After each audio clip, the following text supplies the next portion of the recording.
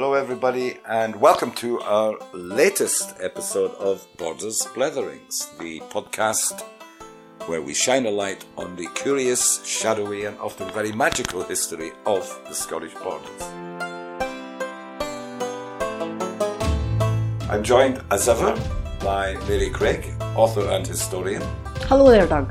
Hi, are you well today, Mary? I'm fine, thank you. How are you? Not too bad. I'm just getting over a little bit of illness, but yeah, feeling good now. Looking forward to today. Good. The reason I'm looking forward to today is that over the last few episodes, as I mentioned in the introduction, we've tended to look a little bit at the curious and shadowy history of our borderlands. Mm-hmm. So today I thought we might take a little walk down the mythical and magical path. Ah, that's a good idea. And talk about two characters that I know a little about, but I will depend a lot on your knowledge. Okay. And this will be a tale of two Toms. Mm-hmm. The characters Tam Lin and, on the other hand, Thomas the Rhymer, who are closely associated with this part of the world. They are borderers, good and true.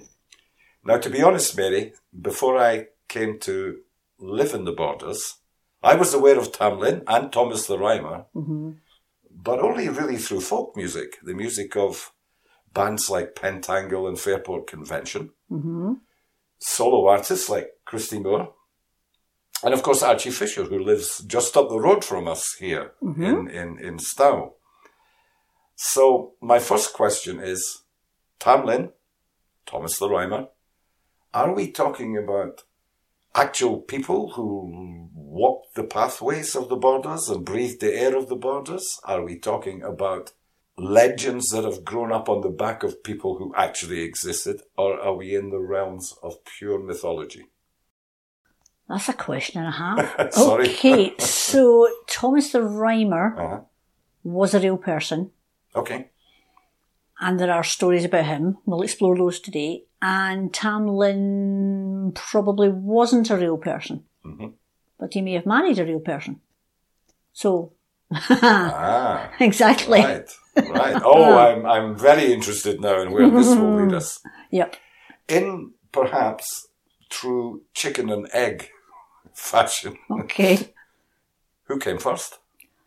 First was Thomas the Rhymer. Thomas the Rhymer. Around about the 13th century. Okay, so can we start our wee natter about Thomas the Rhymer? Thomas the Rhymer, yeah. He was originally Sir Thomas of Ercildown, which was an old name for Earlston. A landowner, a border laird, great, sheep, cattle, great lands and all the rest of it, married with children. And he played the Lowland pipes, and that's what he was known for, playing the pipes. And one day he goes out on his horse, and his horse is a milk white horse. That's important. Goes out on his horse and sort of stops near a tree in the Eildons, and he hears the tinkling of bells, musical bells, and he looks and he can see a figure coming towards him on a jet black horse. And it's a woman with golden brown hair, the colour of ripened corn. And she's got emeralds braided through her hair. Yes. She's dressed all in green and there's emeralds on her cloak. And she has emeralds on her fingers. And the tinkling of the bells grows louder as she approaches. And he looks, and the bridle and the reins and everything of the horse almost is so finely woven silver that it looks like spiderweb. Anyway, she comes up and she sort of gives him a smile and he thinks, oh, hello. And she alights from her horse and she said, I see you have the pipes. Would you play the pipes for me, kind sir? And he says, oh, I'd love to. So he plays the pipes for her.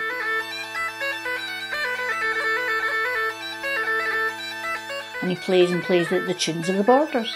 And then afterwards she said, would you like a payment? And he said, oh, no, I don't want any payment. And she said, I will give you a single kiss as payment. And he said, oh, this is nice, because she's very beautiful. She kisses him. And that seals his fate. She said, now, Thomas, you are my servant. And he's sort of, what? I mean, how do you know my name? She said, I'm Queen of the Fairies, and you will be my servant for 7 years. I said, but I can't leave my wife and my family and my lands. And she said, no. You're now my servant for 7 years. Mount your horse. So they mount their horses and he can do nothing else. And she leads him away from his land and they ride and they ride and they ride until he's in unfamiliar land. And the path's getting narrower and there are briar bushes grabbing at his clothes and his horse's mane. And then they go through a great ravine and then out into this amazing land with crystal clear waters and it's so beautiful. And then up on a hill, he sees the fairy palace. And the Queen says, that is where we are going, but there are 3 things you must remember. 1, you must never speak from the moment you set in the castle. 2, you may not eat in the castle. And 3, you may not drink in the castle. For if you do, you will stay with me forever and a day. Well, he's terrified, but he's under her spell. There's nothing he can do. So they go to the castle and everybody's coming out, all the little people, and they take him away and they bathe his wounds and they give him new clothes and they give him a new set of pipes. Oh, and they're beautiful. Is it ebony inlaid with gold and it's a silver silken bag. And then they lead him down a spiral staircase and into a great feasting hall. And Tam's amazed at what he's seeing and he wants to ask questions, but he remembers he can't speak. And there's huge tables with lots and lots of food and he's hungry, but he can't eat. And there's all these goblets of golden wine and he's thirsty, but he cannot drink. But the little people lead him up to the Queen and they bow to the Queen. He bows to the Queen and sitting next to the Queen is the King of the Fairies. And the Queen turns to her Lord the King and says, this is Tam, who will play for us. And so he plays and plays and plays and plays the jigs and the reels of the border country and all the little people are dancing. And they dance and dance and dance all night until dawn starts to come in. And he starts to play the melancholy airs, the lilting tunes of the borders until all the little people are asleep. And then the Queen... so Scottish. The Queen turns to him and she says, you have done well, Tam. Now you may go home. And he thinks, I'm go home? But she said 7 years. But of course he can't speak, he can't ask the question. Yeah. So she takes him by the hand and leads him out and the horses are there, his milk white horse, her jet black horse. They get back on the horses and off they ride and off they ride and off they ride through the ravine, through all the thorn bushes until they reach the edge of his land. And as they reach the edge of the land, the Queen says to him, you have done well, Thomas, because you did not speak, you did not eat, you did not drink. Therefore I will give you 3 gifts. I will give you the gift of a truthful tongue. No falsehood will ever pass your tongue. I give you the gift of prophecy to allow you to guide your people. And I will give you the gift of poetry. Oh, wow. And again he's amazed. As he takes a step forward into his own land, he finds he's able to speak and he turns to bid her farewell and she says, but remember this, Thomas, you were my servant, you are my servant, you always will be my servant, and one day I will call you back. So he rides off, amazed at the fact that she said 7 years, but it was only one night and it's all very confusing, gets to his tower house and everybody's amazed at him because that one night had been 7 mortal years. His children are grown up. His wife has died. Everything has changed. And everybody's full of questions and stories and what's going on. But of course he cannot tell a falsehood. So all he will say is, I was with the Queen of a foreign land and I've seen many things.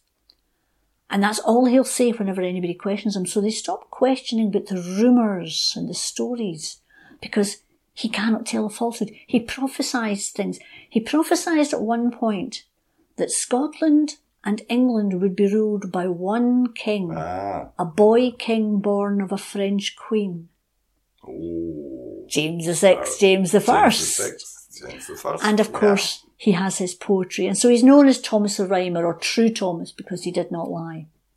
And he lives for many years until he's an old man. And one day he's sort of sitting in his tower and his eyes are dimmed and his hearing's gone a bit and he's bent over and he's grey-haired. And there are 2 guards at the tower and they come rushing in to say, we've just seen a white deer. Very unusual. And then another guard comes in and says, there are 2 of them. And Thomas knows what this means. And he walks down and here's a white hind and a white hart walking towards the tower, not shying away the way deer should, walking straight there. And they get to the tower and they bow to Thomas. And Thomas bows to them and he starts to walk away. He puts one hand on the shoulder of one animal and one hand on the shoulder of the other and he walks towards the woods. And as he walks away, the colour comes back into his hair. his back straightens, and he is a young man again, as he was. And as he reaches the very edge of the woods, he turns, lifts his hand in salute to his people, and then turns and is never seen again. That, my friends, is Thomas the Rhymer. That is a story that everybody should know. Indeed, yes. So the ringing of the bells in the forest that you alluded to at the very beginning of that wonderful story when he's out riding, they really did ring the changes. Absolutely, yes. Oh, well put, yes. I say that because later today I'm doing an online session with one of my students and we're looking at idioms. Oh, okay. And one of those is to ring the changes. Ah, right. Okay. And I have got an advert from a hairdresser which says, ring the changes for the new year. Quite right. With a complete makeover. Yeah. I'd rather they listen to your story. Well, bells are really significant. A lot of medieval stories have bells. And of course, going back to our last podcast, we were talking about the Black Death. Remember, one of the things they did was to ring church bells to try and dispel any badness in the air. So bells are really quite significant during the medieval periods. Yeah, because of course bells signify wealth as well, because who can afford to pay to create something that's purely ornamental and musical? It's not doing anything other than that. So bells are really significant. They're a show of wealth, they're a show of power. And, you know, the Queen was demonstrating her power. Bells, now we're at the risk of sidetracking totally here, we have this phrase, to be saved by the bell. The origin of which is a little bit debatable, where you imagine Greyfriars Kirk up in Edinburgh, where it is claimed that people who may or may not have been dead were buried with a bell next to them. Indeed, they could ring the bell. They could ring it if they were not dead. Indeed, yes. I am not having that. No. But yeah, bells and the importance of bells. And the importance of them, yeah. Mary, that was fascinating. You've coloured that whole story of Thomas the Rhymer for me. Are you going to let me down now with the story of Tam Lin? I don't know about that. I mean, Thomas the Rhymer, as I say, was based on a real person. Yeah. Tam Lin, I have always had a problem with the story of Tam Lin, because I don't think the story is Tam Lin's story. I think it's Janet's story myself. But there we are. What do you mean by Janet's story? Well, are you talking Janet Lin? I'm talking about Janet, who may have been called Janet Armstrong, or she may have been Janet Kerr, or she may have been Janet Elliott, or Janet Graham. She has all of the border names are attached to Janet. Right. You depends on where you're telling this story. Janet is the local lass. And she lives near Carterhaugh, near Selkirk. And she's the local laird's daughter, and she's very beautiful, and she's just about getting to marriageable age, and she's bored because she has to sit there and look pretty and sew and embroider and do tapestry, and she's a bit bored. Yeah. So one day she decides to sneak off. It's coming up to the autumn, which is the time when you slaughter your cattle and your sheep, you know, to salt the meat for over the winter. And her father's out doing that, and she thinks, I'm going to sneak away. So she sneaks out of the house, and she goes to the local wood. And she's wandering through the wood, and she sees a rose bush, and she picks this wild rose, and the minute she does that, this man appears. And he's quite fierce. What are you doing in this wood? I am the keeper of this wood. I am the knight that guards this wood. You may not pick the roses. And she's quite startled. She drops the rose, and she thinks, oh, what's going on here? You see? And he sort of advances towards her. And he said, I am the knight of the wood. You cannot come in here. And although he's being fierce, she can see a sadness in his eyes. Oh, wonderful. Yeah. And she wonders about this. And as he looks at her, she's not a great beauty, but she has a goodness coming from her. And he's trying to berate her, and even as he does so, there's a tear comes into his eye. Oh, wonderful. And she said, well, what is wrong? Why are you being so fierce? I was merely walking in the woods. And he said, I cannot tell you, I cannot tell you. And she said, no, tell me what is going on. And eventually he breaks down and he said, my name is Tam Lin. I am a knight, and I am in the service of the Queen of the Fairies. And I have been taken in service for 7 years. And Janet says, oh, that's awful. Can you not escape? And he says, no, and I have to do 7 years. And she said, how long has your 7 years been? And he said, that's the problem. It's been 7 times 7 years. I long to be released, but she will not release me, except to one who is true of heart. That's more than a 7-year age. So the girl says to him, how can I help you? And he says, no, it's too dangerous. It's too dangerous. Right. Because every 7 years, the fairies have to give a tithe, a tind to the devil. And if they cannot take one of their own, they will take a mortal child. Like changeling babies, they will take a human child and give that to the devil. He says, it's too dangerous. And she says, no. She says, tell me what to do. And he says, well, next week is Samhain. He said, you come here at midnight.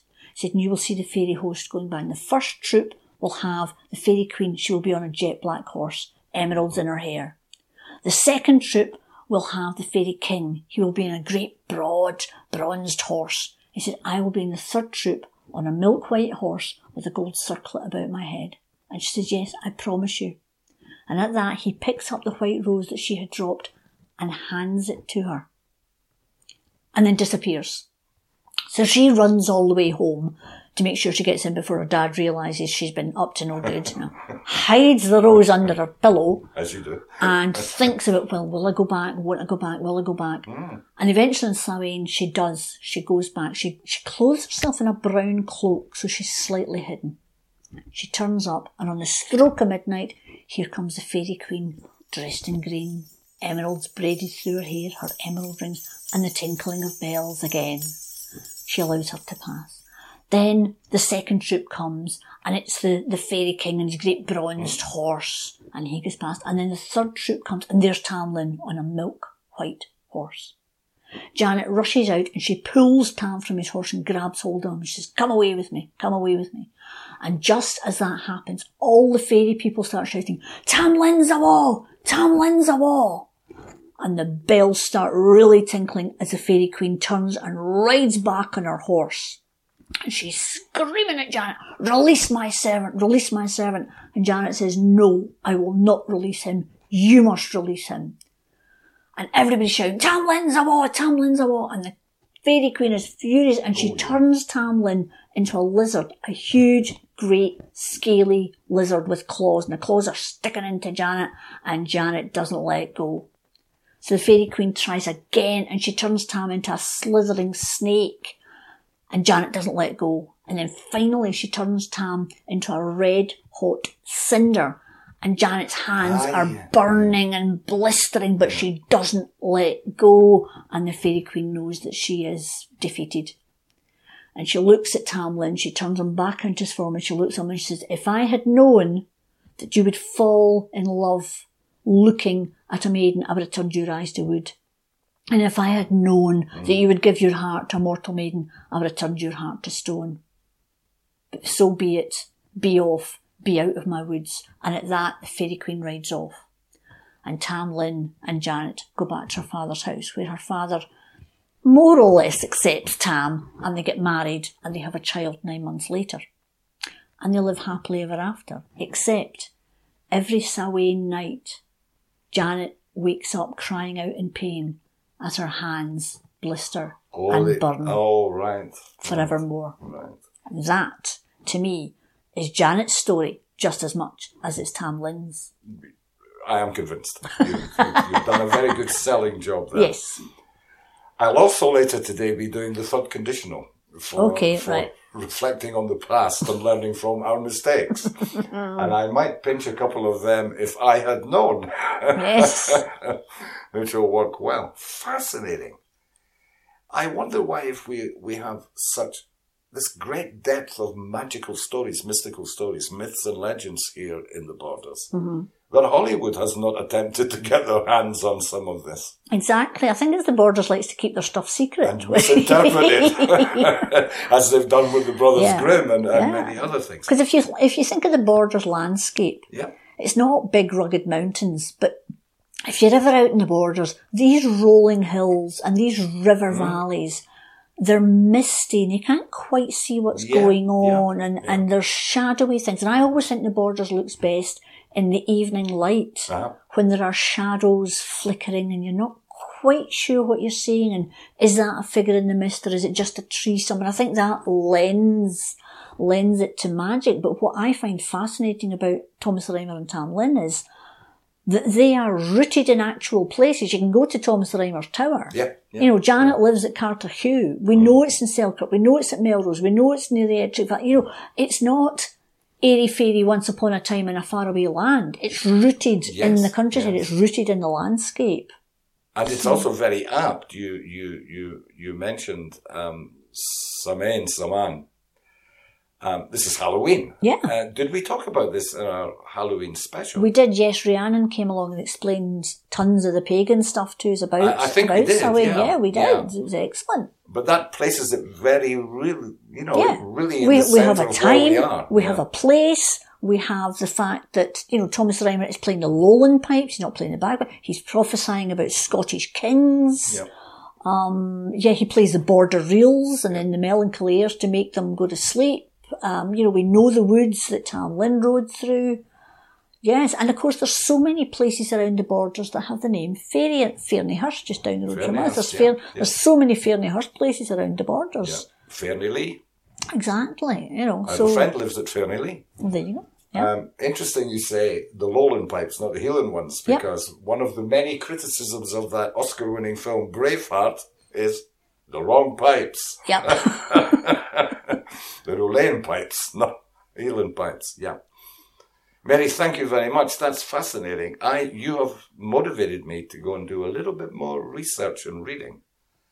And I shall listen intently to that because I found both of these stories absolutely fascinating. Yeah. And I hope Hollywood do not get a hold of it. Misinterpret the whole thing. Yeah. I mean, I love the fact that Janet's surname varies as to who's telling the story and which part of the borders you're in, because that's part of it. Yeah. But she's a real person. She's not there's no magical spells in that way. It's not the Hollywood version of fairyland. Fairies are, as I say, we talk about changeling children. Yes.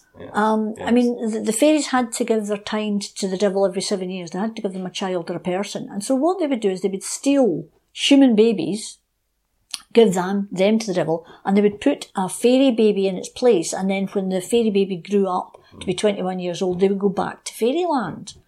And you can understand why. I have a friend who actually wrote some poetry about this. She had a little boy, lovely little boy, and he was absolutely perfectly, healthy little baby, fine. And then at about 6 months, he was very seriously ill. Oh, okay. Very seriously ill. And when he came back, when he survived, he came back from the hospital, he had changed. And that little boy is now quite severely autistic. And my friend wrote a poem about it because she said herself that he went from being a baby with bright, focused, looking at her and all this, to suddenly changing to being odd or strange or just not right. Now, obviously, they got the diagnosis of autism and that's fine and everything, because autistic people their brains are wired a little bit differently from the rest of us, and that's fair enough. Yeah. But you can understand in the medieval times, if that happened, you would think somebody had swapped your baby. You can understand them say, well, somebody's taken my perfectly healthy, normal baby and they've put back something that looks like my baby, but it's not. Because often developmental issues don't become obvious with babies until, that first year is out. So you're starting off with one thing and you come with another, and maybe your baby has developmental problems, and fair enough, but you can understand why that explanation in medieval times. Absolutely. The fairies are not nice little cute things that flit about, like the Romantic poets thought. Fairies in Scotland are about human-sized. The best of them are tricksy and the worst of them are malicious. You don't mess with the fairies. But we're only going to get an enhanced morality and ethical view of the world unless these fairies come along and assist us. Yes. I mean, the reason I think the Tam Lin story is interesting is the fact that the Fairy Queen didn't keep her word. Because the Fairy Queen in Thomas Rhymer keeps her word. Keeps her word, yeah. Although she does pull him back when he's an old man. But the implication is that he's going to live out his life with good health. But the Fairy Queen in Tam Lin, I mean, she's keeping him there for 7 years, 7 times 7 years. That's not what she asked for. So they can be tricksy. Very tricksy. I mean, if Thomas Rhymer had taken one sip of wine, that would have been him for the rest of his life. Yeah. The rules in Fairyland are strict. Yeah. Yeah. It is incredible with all these rich, magical stories that are around, that today we are still living with this great fear of change. Maybe an entirely human emotion, but that we have lessons that can be learned. Yes. Yet we seem not to grasp the nettle. Yeah. But I mean, if you think of that one. if you think of Janet grasping onto Tam Lin, now she holds onto Tam Lin, and even though he changes into the scaly lizard, she knows it's really Tam Lin. He changes into the snake, she knows it's still him. He changes into the hot cinder, she still knows. She is true. It's being about true to people. Yeah. It's being authentic. It's keeping to your principles and keeping to what you know is a true thing. And I like the fact that our surname represents all of the dynastic families here in the Borders. Because when I speak to people in Germany or in France, their view of Scottish history is the clans. Of course. It's the MacDonalds, it's the Campbells. Yeah. Not really being too aware of these very powerful, rich dynastic families that inhabit this part of Scotland. Yeah. I don't know if they're not sexy enough or if Hollywood is not borrowed, but it's great that we're able to weave that in. Yes. I mean, so Mary, thanks a lot. That's been fascinating. You've put me in the picture about both of these stories. Yeah. And before we finish, I'd just like to deliver a short message to anyone who is listening. Please continue to listen. And as I have said a couple of times before, although this podcast is free to listen to, it is not free to produce. So if anyone has good intentions, motivated by fairies or not, to support our podcast, that would be greatly appreciated. Thank you very much. And thank you, Mary. Thank you.